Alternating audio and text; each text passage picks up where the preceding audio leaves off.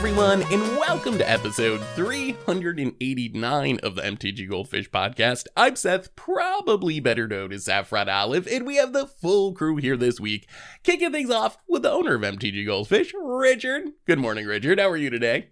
Good morning, Seth. I'm doing well. How are you doing? I'm doing super well. Got to watch the Modern this weekend, and it was super fun, but we'll talk about that in a minute. Before we get into all that, we got another co-host in Krim. Good evening, Krim. How are you tonight? Good evening. It is, super late at like 7 a.m. almost, and I'm getting ready to go to bed after this. So, good. It's good. So anyway, as far as our cast today, we're going to be jumping around just a little bit. We finally got the cards from the Fortnite Secret Lair. Rob wanted to mention that. We got a banning in Alchemy of all things, which we wanted to hit on a little bit. The Wizards officially announced, we kind of knew this was coming, but officially announced that this summer we're getting 20 card Historic and Explorer Anthology releases.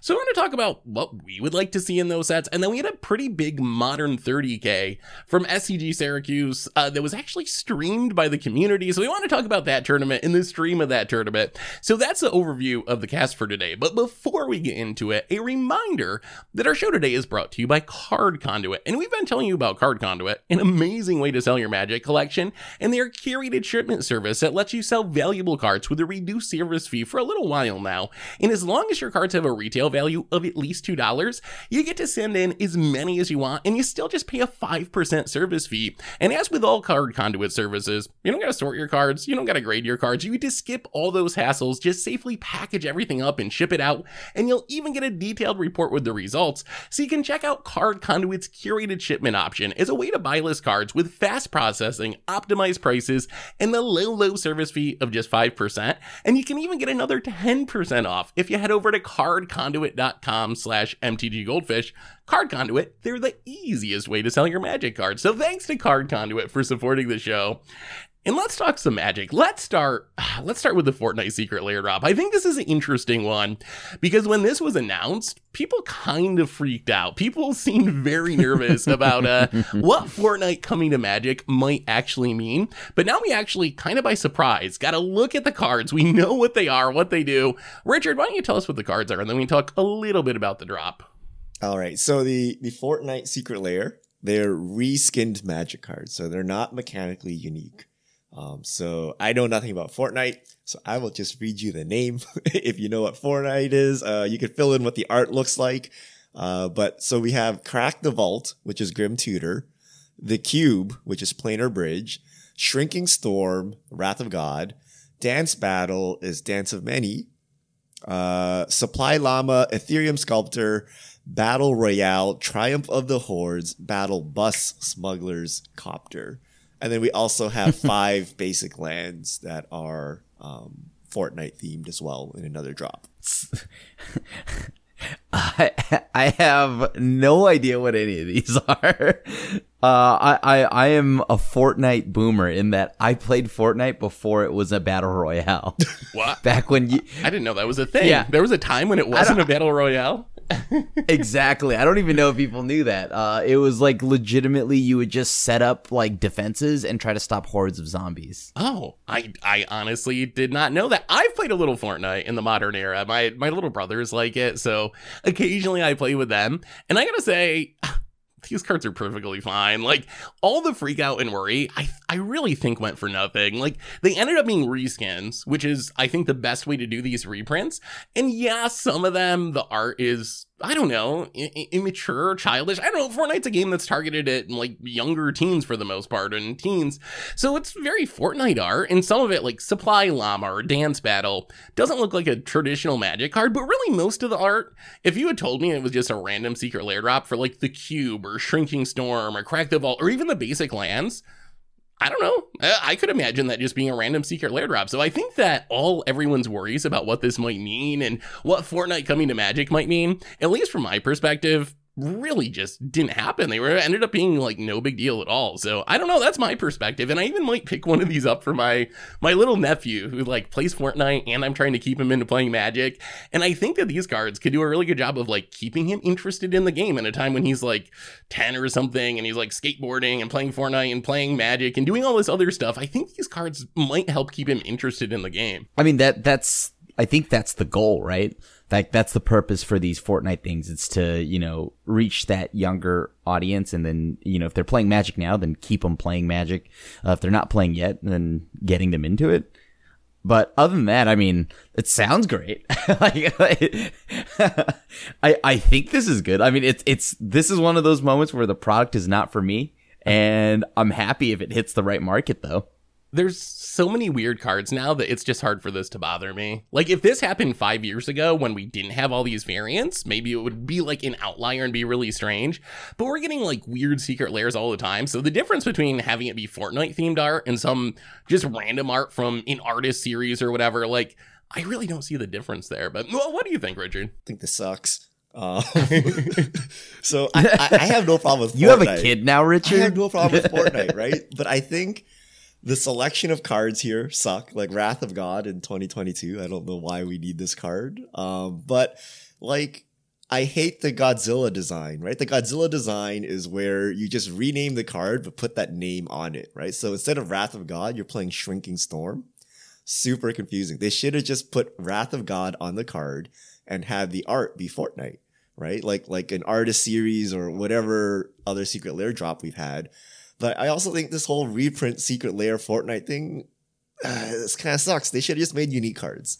I know a community is going to hate me for it, but it's not exciting to get this reprint, right? Like, do the unique cards and then 6 months later throw in, you know, whatever, throw in the Godzilla version in whatever Magic product or whatever is coming out, right? But like, does any of this scream Fortnite to you, Seth? You're like, Battle Royale? No, you're just playing Triumph of the Horde. You're just infecting out your opponents. What's Fortnite about this, right? Like, I don't know. If I actually liked Fortnite, I feel I'd be disappointed about this, no? I will say the art is very, very Fortnite. If you've ever played Fortnite, like, these are pretty iconic Fortnite things. The dance battle with the bear, the bus that you like ride in on to play. I will say the actual card selection probably could have been improved. Like Supply Llama in Fortnite, it's like this really pretty rare item that's full of like really sweet gear and stuff. So you got to break it open, and then you get like all these supplies, you get all these sweet guns and like med packs and stuff. I don't know why Ethereum Sculptor is the card choice there. Like, to me, like Ugin's Nexus, the artifact where when it goes to the graveyard you get an extra turn, like something like that. It needed to have some sort of like break this open and get cool stuff theme. So I think mechanically, I don't really understand some of these choices, with Supply Llama being like the biggest one. That like Ethereum Sculptor just doesn't remind me of Supply Llama at all. But the art, I think, is pretty Fortnite-y. And I actually went over to the Fortnite Reddit just to see what the response was from Fortnite people, because someone posted this, and there weren't a ton of comments, but I will say there were Fortnite players who didn't seem to know anything about Magic. They were like, well, how do I get these cards? Like, are these actual physical cards? Can I like just buy them and own them? And it seems like it's doing what Wizards wanted to, which is getting these people who play Fortnite who have maybe not ever played Magic to learn what a Magic card is, at least. I think the more I see these secret layers, Seth, you could give them a grizzly bear. Like, they're just buying the card art, right? Like the art and the name, right? That's true, but I think you're in the minority when it comes to Magic players. I think if we did a poll of Magic players and we're like, hey, would you rather have the Fortnite Secret Lair drop be unique cards that Wizards, new cards that Wizards designed for it, or be the Godzilla style reprints, I would expect like a huge majority of the community to vote for the Godzilla style reprints. I get what you're saying about it not being as exciting, but I think when it comes to these crossover products, I think the community would rather have unexciting but not new cards than new cards with whatever risks and downsides come with them. I'm with Richard on this actually. I am super with Richard on this. I think like if the cards were something new, then I'd care, right? Like, because speaking from the point that I've never played Fortnite, right? And except the game that we know now that is Fortnite.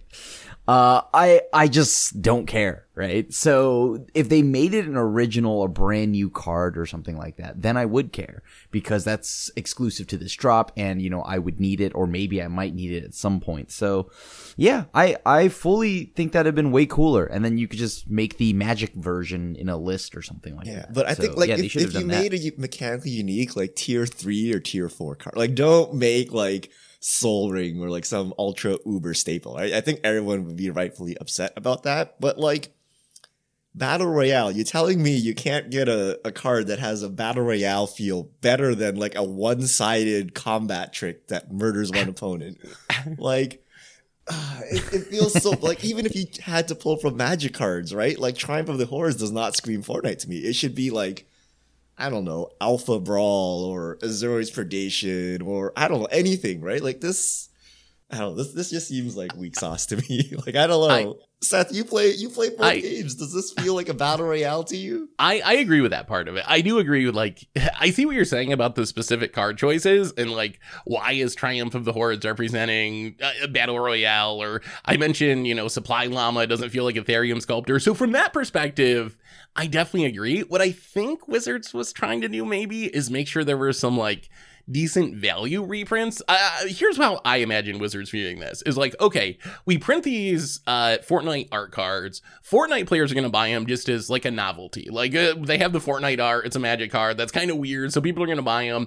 And based on what I saw on their Reddit, at least some Fortnite players are probably going to do that. And I think for Magic players, Wizards' idea was, well, if we put some value in here, hopefully people buy them. And like Triumph of the Hordes is like $15, $20. Grim Tutor is still $15, $20.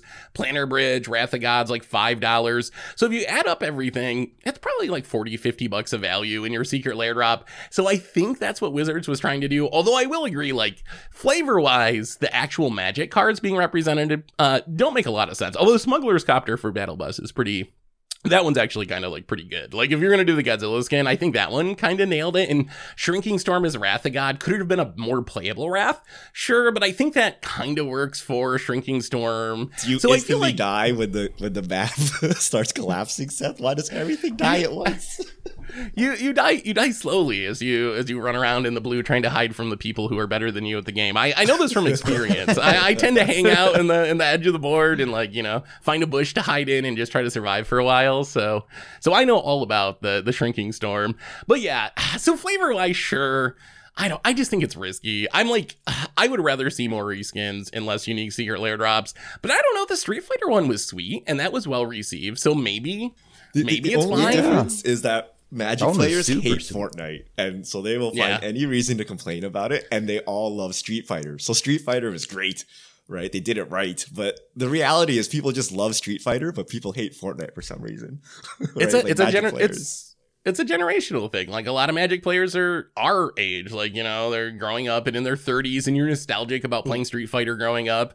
Fortnite's like the kids' game that my little nephew plays and my little brothers play. Your existence? Like, oh no, like kids can play Fortnite, right? Like I don't see what the problem is. I think it's definitely a little bit like hypocritical, the reaction to the secret lair drops, where it does kind of depend on like, how do I personally feel about the IP that they're using? And if I like it, then I'm going to be okay with it. And if I don't like it, even if the cards are like exactly the same, then I'm going to be against it. So I do think that's like pretty silly. But what do you think about the lands? I actually honestly kind of like the lands, and I don't know what they mean in Fortnite exactly, but I would play these lands in a deck, I think. The lands are actually... they've made so many lands now that I just feel like I don't care enough for these lands to buy them. Maybe because I don't care for Fortnite. That's the thing. They actually make pretty good, though, even if you don't know anything about Fortnite. Like the Shark Island and the Gingerbrute Plains. That was the one that stood out to me. Scarecrow. Like, they're actually pretty cool-looking lands. I think, and they fill, like, niches that maybe we didn't have a land for before, like Shark Tribal Commander. If you want to play your whatever that partner with pair is, it's the Shark and the Shark Rider. Like, this would be the perfect island to play in your like Shark Tribal Commander deck, or like Scarecrow Tribal Commander with the planes. Like, I like it. I think I wouldn't just jam them in any decks, but I do think they serve a purpose. And to me, they don't even seem Fortnite-y. Like the lands, if you just told me this was like a random secret lair drop, I'd believe you. Like, sure, whatever. Like, it looks kind of cool. So, do you think this will sell well? I guess that's the final question. Like, do you think Magic players are going to buy it? Do you think people from outside Magic, Fortnite players, are going to buy it? Is it going to succeed? I think with the way the monetization has happened in Fortnite and the money that people have spent on skins and all of that, the Fortnite players will buy it. I think the Magic players are, if you play the game, you'll buy it. Other than that, you'll probably just hear the grumpy Fortnite in my fantasy game. Like, you know what I mean? Like, you'll hear that. Tomer brought up a really good point that Battle Royale is already on like kind of a salty card, and people are salty about Fortnite coming to Magic, and people are salty about Infect. So he wants to play it just to have like the double troll factor to make people extra salty as he kills them with his Fortnite Triumph of the Hordes and Commander. He needs to play his Street Fighter deck with Fortnite cards in them, and it's just like, oh yeah. Seth, you have with The Walking Dead. You have little brothers. Do like 12-year-olds and 15-year-old kids buy trading cards nowadays? I don't know if this is like a thing. Is honestly, this boomer technology? Do they buy trading cards? Richard, you're looking at it through the wrong lens, though. It's not a trading cards. It's just look at it through the lens of it's Fortnite material, or like merch. It doesn't matter what it is. It could be Fortnite napkins. It could be Fortnite toothpicks. Like if they had Fortnite toys at McDonald's, I would go. Well, they do. Yeah, well, so they don't have it at McDonald's. Just pick this up. Yeah. But yeah, you just pick this up because, oh, Mom, it's Fortnite. I want it. I think it goes both ways. On one hand, yes, I think people want it just because it's Fortnite and they like Fortnite and it's something different that has Fortnite stuff on it. On the other hand, some of the Fortnite players I know, they'd probably rather buy a new like skin in game or something than have a Magic card that has a picture on it. So I could see it going both ways. Some people probably want it just because it's like their favorite game in a new form that they've never seen before. When other people would be like, what do I care about, this Magic card? I'd rather just get a new uniform or whatever outfit for my character or something with that money. Anyway, that's a Fortnite secret lair drop. We got some other big news this week, including everyone's favorite format. Got a banning this week. Richard, what went on the ban list? All right, Alchemy, the digital format where we don't ban cards, got its first banning. Grinning Ignis is banned. This came as a bit of a shocker to people, as we didn't expect there to be an actual literal banning in Alchemy, but here we are. So Grinning Ignis is banned. I do not know what Wizards is doing with the Alchemy format. Like, I really, really don't. When it started, it was supposed to be standard. I thought, this is my perception, I thought it was supposed to be standard that changed more quickly, which sounded cool, but then they added Alchemy Horizons, which is a huge set that is not legal in standard, so now it's pretty far away from traditional standard. And then I thought it was supposed to be the place where we never ban cards, we just change them if they get too powerful. But then on the same day that they were releasing Alchemy Horizons, they started officially banning cards, and I can get their logic for it, that if they were going to rebalance Grinning Ignis, it would essentially just not be playable. But I kind of feel like it's the principle of the matter. If you're going to have a format where the whole deal is you don't ban cards, then rebalance it in a way that is unplayable, just to like stick to the ethos of the format. It's kind of like banning a card in Vintage. When the whole deal is you don't ban cards in the format, it's got to take a really extreme scenario for you to ban a card rather than restricting it. And it did happen once with Lurrus, like because of, the companion mechanic and just how that interacts with Magic and singleton formats and restricted lists. But really, it's so weird to me. I do think the one Alchemy deck that I have played since Kamigawa released, we played on stream for just a little while, was the Storm deck with Grinning Ignis, and oh my god, that deck was broken. The whole reason we played it was just like, look at how messed up this format is, and wow, that deck was like unbelievably broken. It's, if you're comparing Alchemy to Standard, it would be one of the most busted Standard decks I think I've ever played. It was just so easy to go infinite with. So, I can't look at this and not think that Alchemy is a complete joke, right? So the reason is this, right? So if you rebalance Grinning Ignis, it becomes like unplayable. So they'll just ban it. In the same update, they took Cauldron Familiar, our favorite sack cat, and made it not able to block, effectively making it entirely useless and no one will play this card ever again. But it's still here, right? Like they took a card, nerfed one of its best abilities, and now it's unplayable, but that's fine. But they can't like just, as a gesture of peace to Grinning Ignis, just nerf it into something such that the combo doesn't work and call it a day. Like they had to go out of their way and made basically a format-wide change, like the ability to ban cards, and like add it in. So consistency-wise, makes no sense. I don't understand. Like maybe gameplay-wise, this thing needs to go, but they could have just nerfed it into, something so that you can run Elemental Tribal if you wanted or whatever, right? But I don't understand this. And in the same breath, like nerfing Cauldron Familiar so that it's unplayable instead of just banning Cauldron Familiar as well. Or they could have just rebalanced the cards that broke it. Like they printed just some absurd cards in the latest Alchemy release. They just like super easily went infinite with this. There's a 2-drop creature that when it comes into play, you give two creatures in your hand the ability to perpetually make a treasure when you cast them. So that goes infinite with it. And then there's this 3-mana enchantment that when you cast a creature, you seek a creature of a lower mana value. So they just printed these like weird digital only Alchemy cards that just absolutely broke Grinningus. So maybe if the idea of this format is you're going to rebalance things, maybe instead of banning the card that's been in Magic for 15 years, maybe you take and rebalance the new Alchemy cards that you just put into the format so they don't go infinite as easily. Like that would be another way to go about it that would make a lot more sense to me. What do you think, Grim? I personally don't know. Like, I didn't even know there was anything broken with Ignis. Because no one knows the actual metagame, Crim. We don't play the format. We just complain about it. That's what I was going to say, because I was like, well, the day of, right, the announcement happens, I'm like, yo, I didn't know we had so many Alchemy players in the chat, dude. What's up, dude? Where'd y'all go? Like, there are so many advocates and people vocal about Alchemy.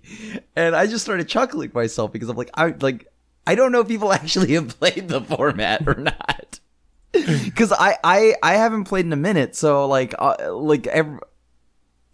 it that bad? I mean, I am a little surprised that they banned something, but is it that like big a deal? Because like it was just like I feel like a lot of people were just harping on it for no reason.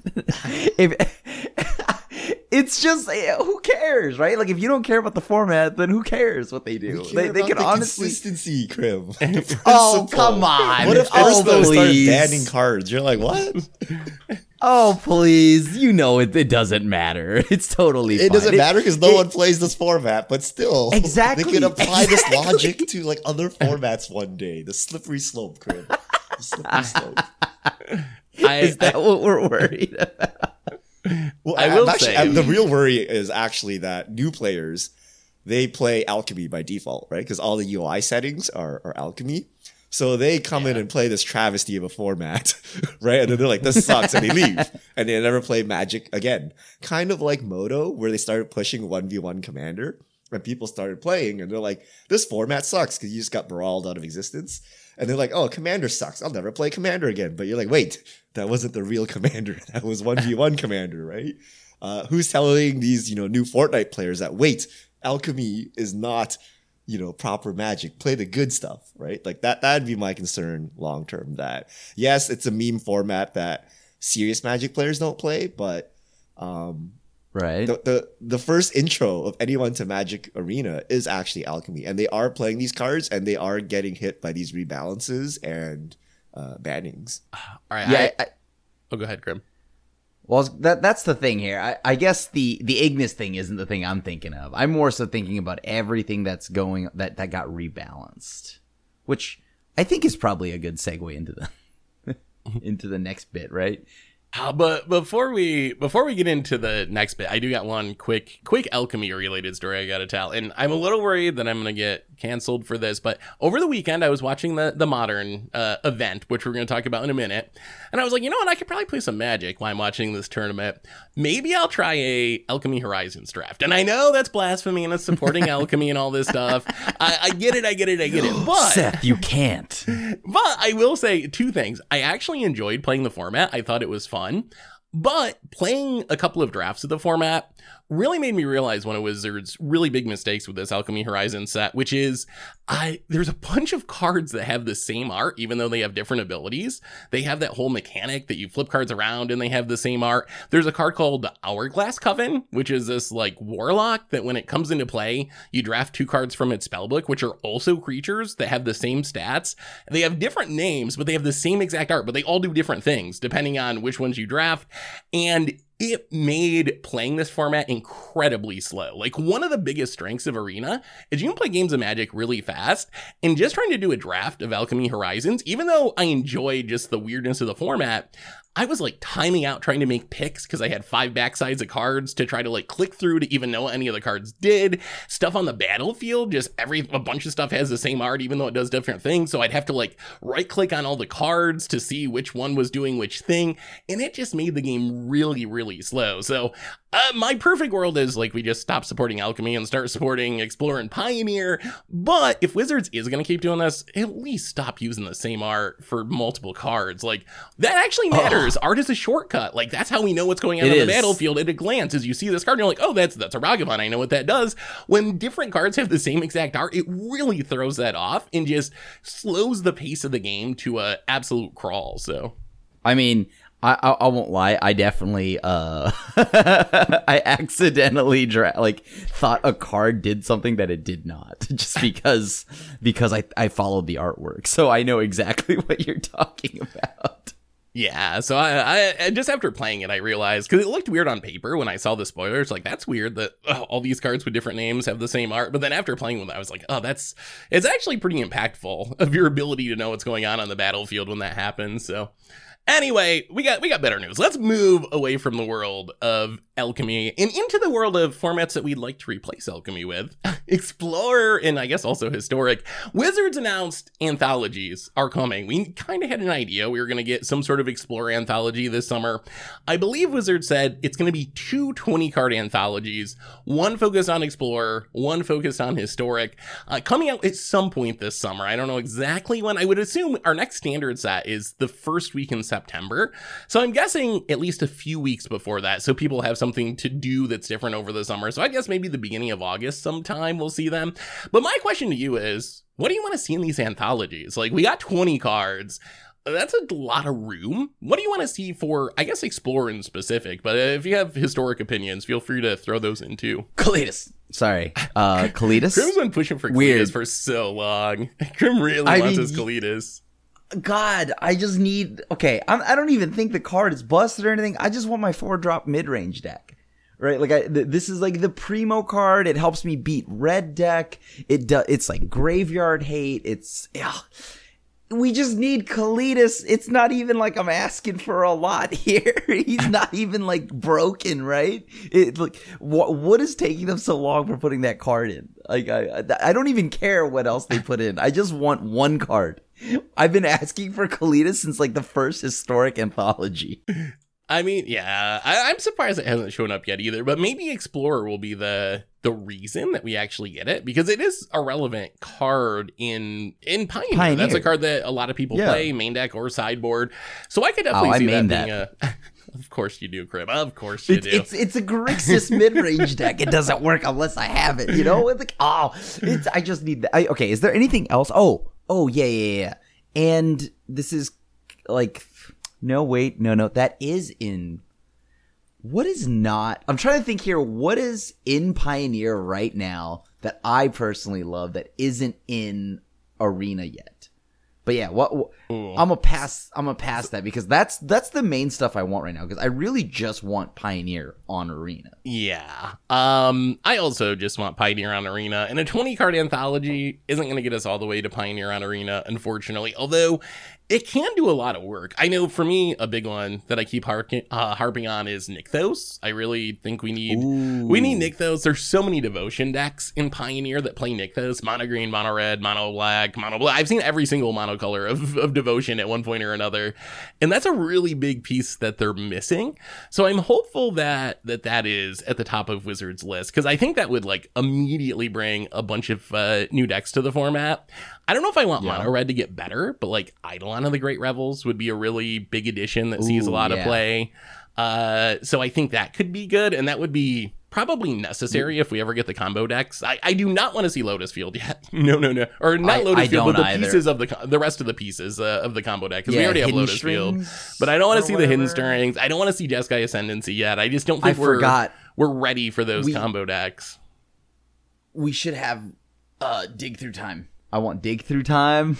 Oh yeah, Dig Through Time or Treasure Cruise actually are pretty big ones, especially now with Expressive Iteration being banned, and I still think those Delve cards probably need to be banned eventually. But in the meantime, they are even more important now that that Expressive Iteration is banned. Right. Because to fight back against all the thought seizing that happens, you do need something to pull you back into the game, right? And that's where Dig, Treasure Crucier, all that does that. And I also want Thing in the Ice, because I want to build my Dimir control deck, and I just want to I want to play Thing in the Ice control. Okay, that's it. See, I'm not even asking for a lot. I also think we could use some land improvements. Supreme Verdict. Yeah, Supreme. Crim wants all the control cards. Crim just wants control to be tier 0. Yeah. Yeah. We could use some more lands. I don't know if I want an entire land cycle in an anthology because it eats up so many slots, but I would like to see maybe Mana Confluence. That's a card that actually sees play as an untapped land in 3 to 5 color decks, and we don't have that on Arena yet. And that would probably be somewhat relevant for Brawl 2. So I think that would be a really nice inclusion that would only take up 1 slot. But what do you think? Oh, go ahead. Spell Queller. The spirit stuff, I keep hoping they're just going to do Shadows over Innistrad Remastered and we'll get all the spirits there. But if they're not going to do that, Spellqueller, Mausoleum Wanderer, Selfless Spirit are the 3 big spirits. And I think that would be really cool to see some of those, probably Mausoleum Wanderer last, because what I want is the ability to not be mono blue spirits. We see spirits a little bit in Explorer, but it's always mono blue Curious Obsession spirits. I want the pieces so we can build Coco Bant spirits or something like we see in Pioneer on occasion, or blue-white spirits. And that's what we're missing right now. If you want to play spirits, you pretty much have to be mono blue because we're missing the good splash color spirits like Spell Queller. So I think that would open up some different ways to build spirits if we got Spell Queller and maybe Selfless Spirit. You any thoughts on this, Richard? Any opinions? You guys sound so hopeful, and I hope it goes well.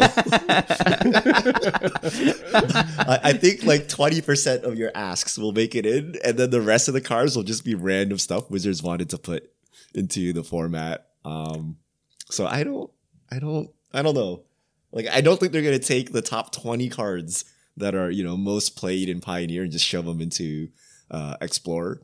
I think they're gonna put a handful and drag this thing out, but maybe, hopefully, but we'll see. We'll see. I think the first anthologies will tell us how Wizards will be managing Explorer. Maybe they surprise us and give us 20 staples, and the meta game goes as close to possible to Pioneer as possible with 20 cards. Or maybe they throw in random cards that nobody asked for. Hey, we wanted to make goblins viable or something. What? Right? Who knows, right? So we'll see how it goes. Yeah. Finally, goblins. I mean, I think Richard is sadly probably right, because if they just put the top 20 cards in, that hurts their ability to eventually do a Pioneer Masters or something probably. So I'm expecting 5 cards that are actually top tier relevant to the meta, and then probably a lot of random other stuff. I was trying to think if there was any against the odd style cards that I really wanted to add, because there's going to be some remember Historic Anthology with Hidetsugu Second Right, just a card that no one even remembers or cares about, but it builds janky fun decks. I can't really think of anything in Pioneer though that I really want that isn't already on the client. I mean, as far as against the odd styles card, I guess you could do Hedron Alignment would be kind of funny. That one's super hard to pull off, but maybe we get an alt win con that Biovisionary. Maybe I go with Biovisionary. That would actually be a kind of fun one with all the clones we have these days. I would play a Biovisionary Coco deck in Explorer and just see if I could pull it off. So any other thoughts on anthology stuff before we keep moving forward with our topics? Kalitas, that's it. Just Kalitas again. I actually want Kalitas now, just so I can stop listening to Crim for Kalitas. It's been a year. Come on, Wizards, do me a solid. Just give it to Crim so we can stop talking about it, please. All right, we got some modern news. There was a SCG 30K at SCGCon Syracuse this weekend. It was a pretty big tournament, and we're going to talk about the deck list momentarily, but I got to give a shout out to OnZD MTG. There was actually a stream of this, and this was just a private stream. It was not hosted by Wizards. It was not hosted by SCG, but there were feature matches through the entire thing. There were a ton of great casters. Reed Duke was on at one point. A bunch of other very strong players would come on and do a couple rounds. The quality blew me away because I always hear people talk about how hard coverage is, how expensive coverage is. Like, you got to get the internet at the convention center, and then you got to have the casters, and you got to get the setup. Well, NCT is just doing this stream on their own, and it was really, really good and watchable. I watched it through the entire thing, went through the entire top 8. It was really blew me away. So very exciting to see Paper Magic coming back, and it made me think maybe it's not as cost prohibitive and difficult as it always sounds. Like, if people can do this on their own and have the quality be good, that makes me even sadder that SCG doesn't bother to put on the stream for all their events, or Wizards doesn't bother to do it for all their events. But I guess it's nice to know that the community can pick up that mantle, and the stream seemed very successful. It got up to almost 2,000 people. I think it was the most watched Magic stream at the time once we got to the top 8 yesterday. So definitely was blown away by that, and hopefully we see more of that in the future. I don't know if either one of you managed to catch any of it, but yeah, it was super cool. Wait, how is this possible? So they were able to ferry off people into a feature match and get them time extensions without being properly affiliated with the tournament? How did it actually work? I don't know if they did have feature matches. They had their own little feature match area, essentially. They even had time walk matches, so they were filming 2 matches at once. What? So you could do one, and then they would play the replay technology. one. It really was like a SCG or a WotC stream. It wasn't I was expecting, someone, holding a shaky iPhone over the camera and talking about it, but it was Reed Duke, professional casters, time walk matches. It was the whole experience. So I assume they must have talk to SCG about it, because I guess it probably benefits SCG as well. So maybe hey, can we do this little feature match area or something? There had to be some connection there, but it wasn't sponsored by SCG, run by SCG, equipment from SCG. So I was very, very impressed. Hopefully we see more of it. Anyway, we also got deck lists. Richard, what actually went down at this pretty big paper Modern tournament in Syracuse? Yeah, it's a Modern 30K. I think it's got to be the biggest Modern tournament in years, because it's been quite a while. So looking at the top, I guess, so the deck lists are on Melee, the top 12. 4 Blink Yorion, 4 color Blink Yorion, Is It Murktide, Living End, Golgari midrange? No. This cannot be. No. This is an Asmo deck. It's an Asmo deck. It's been mislabeled. Eldrazi Tron, Azorius Hammer, Amulet Titan, Boros Burn. So basically, all of your favorite Modern decks. And just outside the top 10, you have some Yawgmoth and Indomitable Creativity and Rhino decks. So basically, what you expect from the Modern meta. Anything surprising here to you guys? I mean, I think by my count, there's 8 different decks in the top 8, that's very Modern to have a whole bunch of different archetypes. Yes, as we've talked about many times, pretty much all of those decks, outside of maybe Eldrazi Tron, lean heavily on Modern Horizons 2 cards, but it's looked like a very diverse format. It's a little jarring to see the winning deck actually over $2,000. I think this is the first time I've seen a deck break $2,000. There's been some $1,800 Yarion piles, but we're actually up over $2,000 for the number 1 Modern deck. But I don't know, Modern looks it is what it is. For being a Modern Horizons 2 format, I think it's in a pretty diverse and, I guess, kind of healthy place if you can overlook the pure amount of Modern Horizons 2 cards that see play in the format. If you ignore the prices and stuff, I mean, it is, healthy, right? I think it is or I guess maybe not healthy. It is diverse.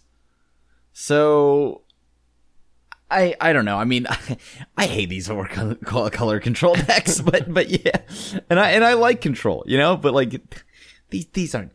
This is not the control you grew up with, Krim. No. I'm starting to feel like I mean, I don't even recognize control decks anymore. I would almost argue it shouldn't even be called control. Just looking at the deck lists of Ragavans and Icefang Quaddles and Omnaths and Wrens, is it even really a control deck? To me, it's just like a mid-range pile. It's just like mid-range all the pile. best and most expensive cards in the format mashed together. But I don't know. I guess you got counter spells. Is that what makes it a control deck? But to me, that doesn't actually look like control. Yeah, I don't know if that's enough to make it a control deck, but I we mean, have control whatever. decks in the format. They just suck, so they're not here. Yeah.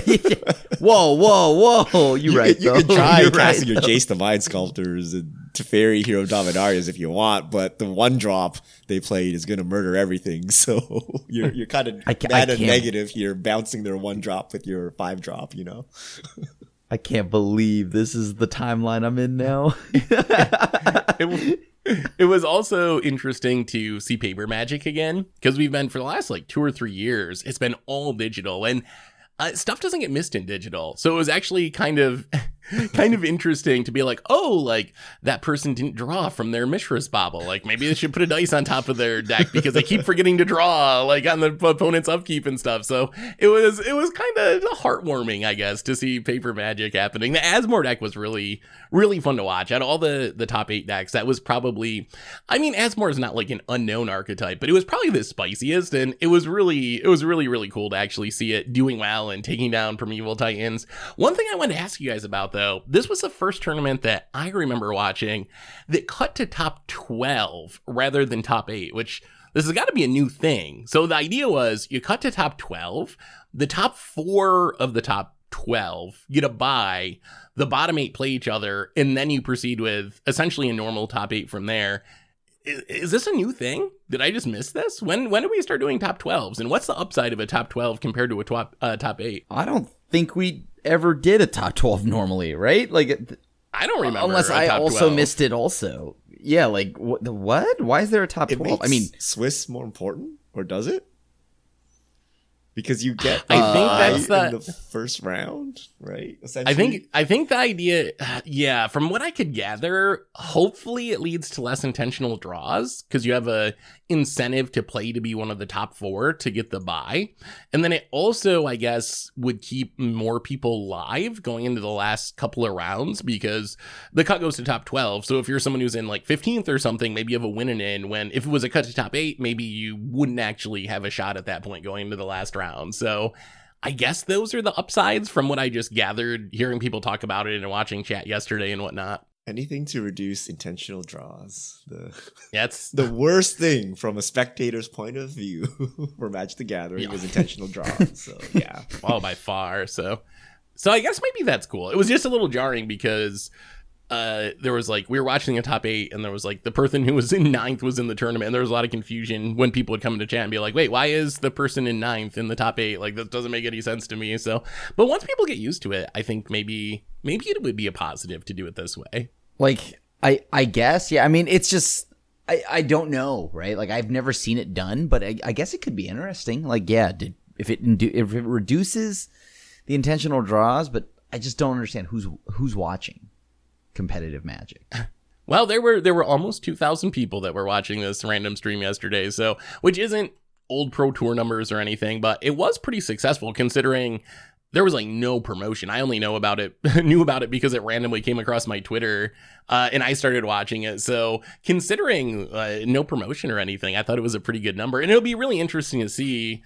We're slowly getting back towards having paper Pro Tours. We know they're starting like the beginning of next year. So we got 6 months, 5 months or something till we actually get to Pro Tours. And it'll be interesting to see what those numbers look like once we actually get them back. Hopefully that leads to a big boost in views, because it was fun watching Paper Magic. It's just different. It's different to see people see their cards. That's something you don't really get on Arena. There was a ton of, I mean, these are, hardcore Modern players. And then they showed a little bit of the end of the Legacy tournament then.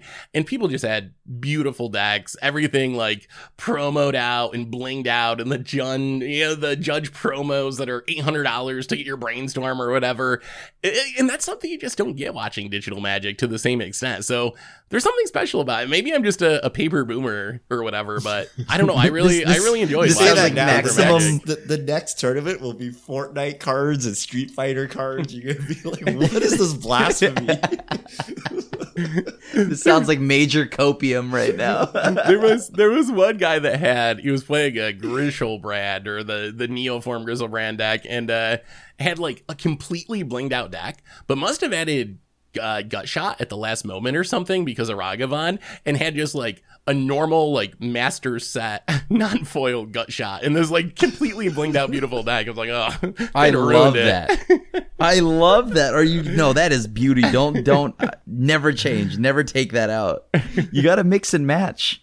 Oh, you would have loved it. The Eldrazi Tron player, the commentators brought it up many times, was like, must have been intentionally playing every single version of the Tron lands. You had like some white borders and then like the Masterpiece edition next to just like a random core set one. Like, oh my goodness, like would have been so tilting. I probably would have scooped, honestly, once I saw the mismatched Tron lands. You got me.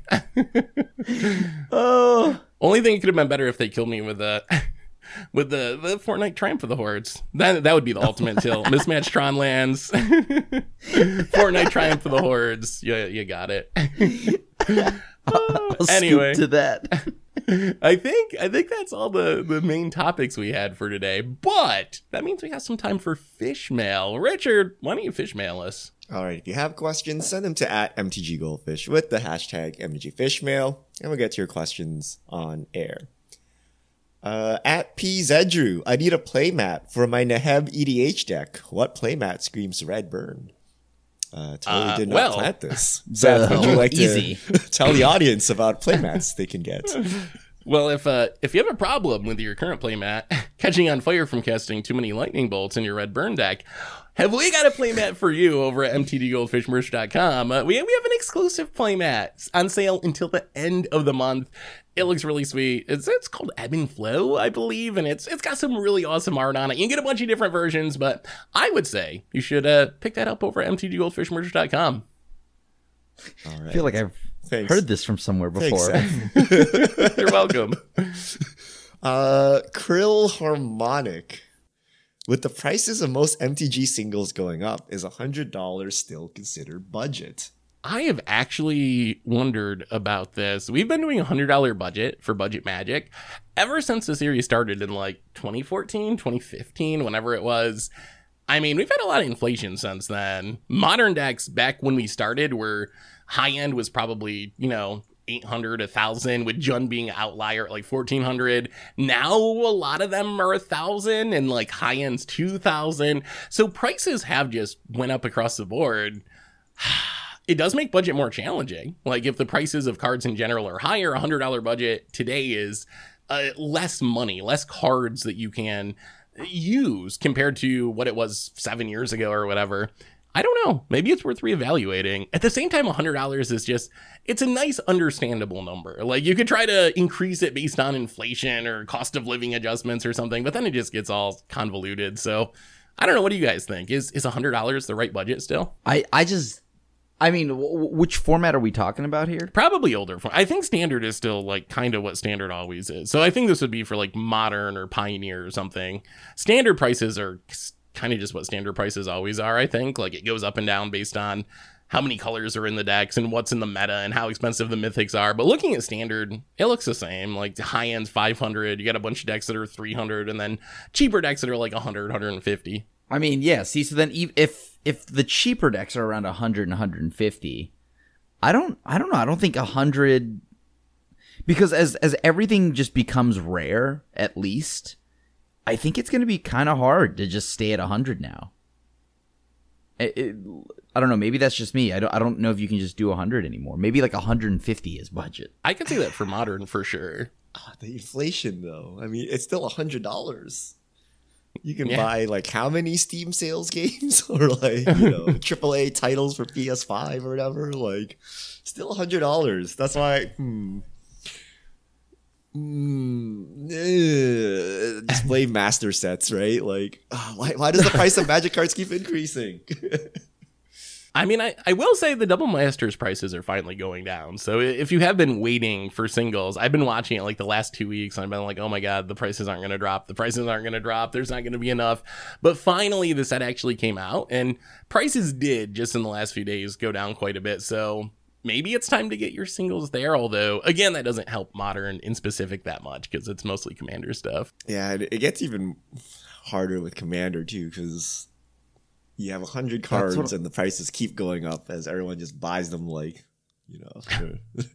They're the last print of Magic cards ever made, right? But yeah. Yeah. I mean, I think if you look at, we should go back for fun sometime. Maybe this would be a good article or video, but it'd be interesting to go back to some of our earliest budget Commander decks that were like $50 at the time or $100 at the time and see what they are now. Cause I bet just from staples going up, we started Commander Clash in 2016, maybe, just from the price of Commander staples going up, I bet a lot of those decks are double or triple the price that they were and very much not budget anymore. Oh, easily. I fully believe that they, like, all the budget decks, or a majority of them, are at least not budget anymore. Yeah. No, none of them. Like, if you ever look at Tomer's old budget Commander articles, none of them were even close to the original price because whatever undiscovered gem there was back then has been discovered and not reprinted. So it's like, you know, a $50 card now instead of like a $1 card or whatever.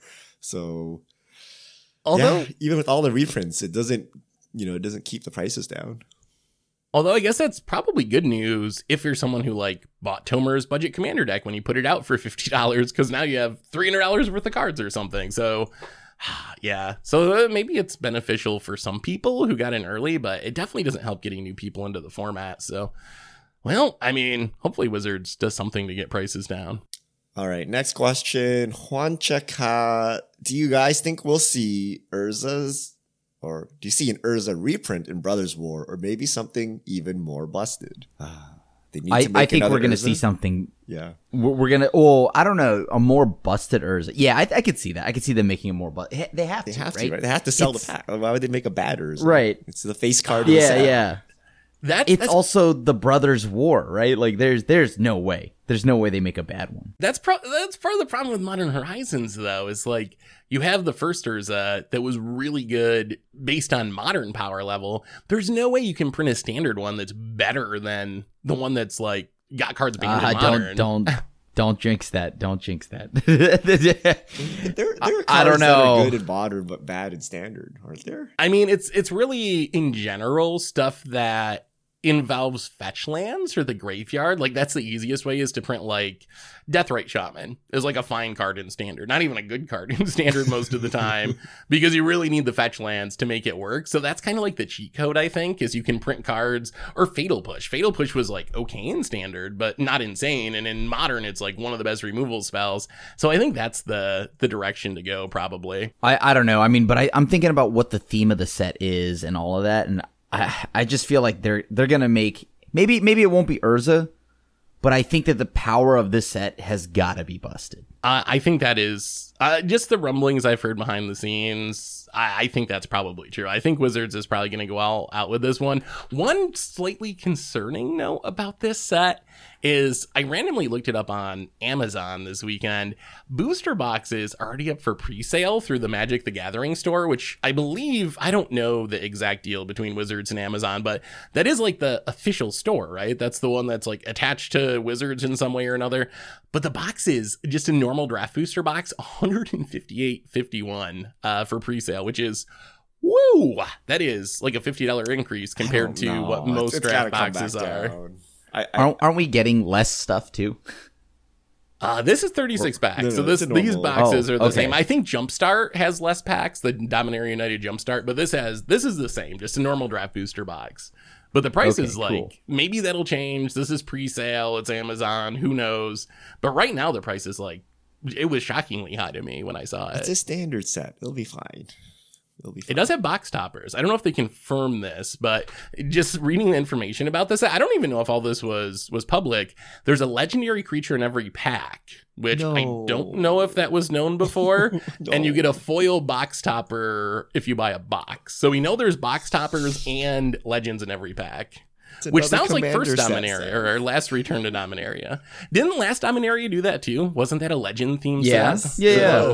There was and that a lot. was well received. 50,000 more commanders. No, we don't need a million more legends. But last Dominaria was sweet. So if it's like that again, maybe. Yeah. I mean, look, I it's too early to start worrying about it, but I will say that I don't care how many legendaries they print. I'm just curious how fun the standard's going to be, right? Because we have rotation coming up. Like this is the big thing, right? Like, what is the next format gonna look like? And that's all I want to know. I mean, standard has been good lately. I'm worried because of the Brothers War. Because of what it is, I think it's going to be absurdly busted. Eldraine. Because if it ends up sucking, then that's hilarious.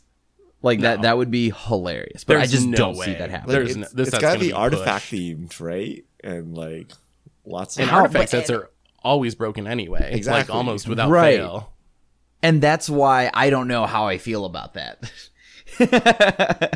Every time we've had an artifact set, I've been very much so upset with how OP the set is. I'm hyped for it. This is what I've been waiting for. I was excited for Kamigawa. I was, interested in New Capenna, but it was really Dominator United Brothers War. Those were the sets. As soon as they announced the products for this year, those were the two that I was like, okay, I cannot wait for these. And I'm expecting high power too. I'm just hoping it's not brokenly bannably high and it's somehow healthy, fun, high powered, but I guess we'll see. Much like Richard said to us earlier, I'm so glad that you're so hopeful on this one. You'd think I'd learn eventually, but I keep holding out hope that that they're gonna nail it next time. I don't know. I just don't have, like, I'm excited for it, but I'm also extremely concerned. It's okay. They'll fix anything broken in alchemy. Don't worry. I mean, sure, you can always rebalance it later, guys. It's okay. It's okay. You're right. All right. Last question. Gray Tweet Jackal. Has Saffron Olive ever missed a podcast? I feel like I can recall Crib and Richard being absent, but not Seth. Ooh. Yes. I don't know if I have. Wait. I mean, I've definitely missed once? stuff. Have you guys ever two-manned it without me? I know I've two-manned it with each of you at various times. Yeah. It's Right. probably happened. I'm had to get pretty sick sure once or we've something, two-manned right? it. There had to be a time. I feel We're almost maybe, at 400 episodes. I don't remember, but if it happened, like maybe once or something in like, what is this, like 500 We're episodes? almost to, no, we're at like almost 400. to 400. Yeah, we're almost at 389, 400. yeah. Seth is incredibly consistent. I remember he had COVID. He's had illnesses. Yeah. Yeah. Which, by the way, they say that you're not supposed to be working through that, by the way, Seth. That's not good for you. We're just podcasting. That doesn't count as work, right? We're just talking about magic. Well, I don't know. Someday when I have time, I'll go back through all 389 episodes. All right. And see if I Someone missed who's listened to every episode, tell us. Yeah, I don't. Seth rarely misses stuff, so you could probably count on like your hand, like the number of times he's missed anything. Like period. I like talking about magic. What can I say? he podcasts without us, even when we're not there. He just like sits there by himself talking about magic. I'm gonna one-man it this week. Just me and Bear.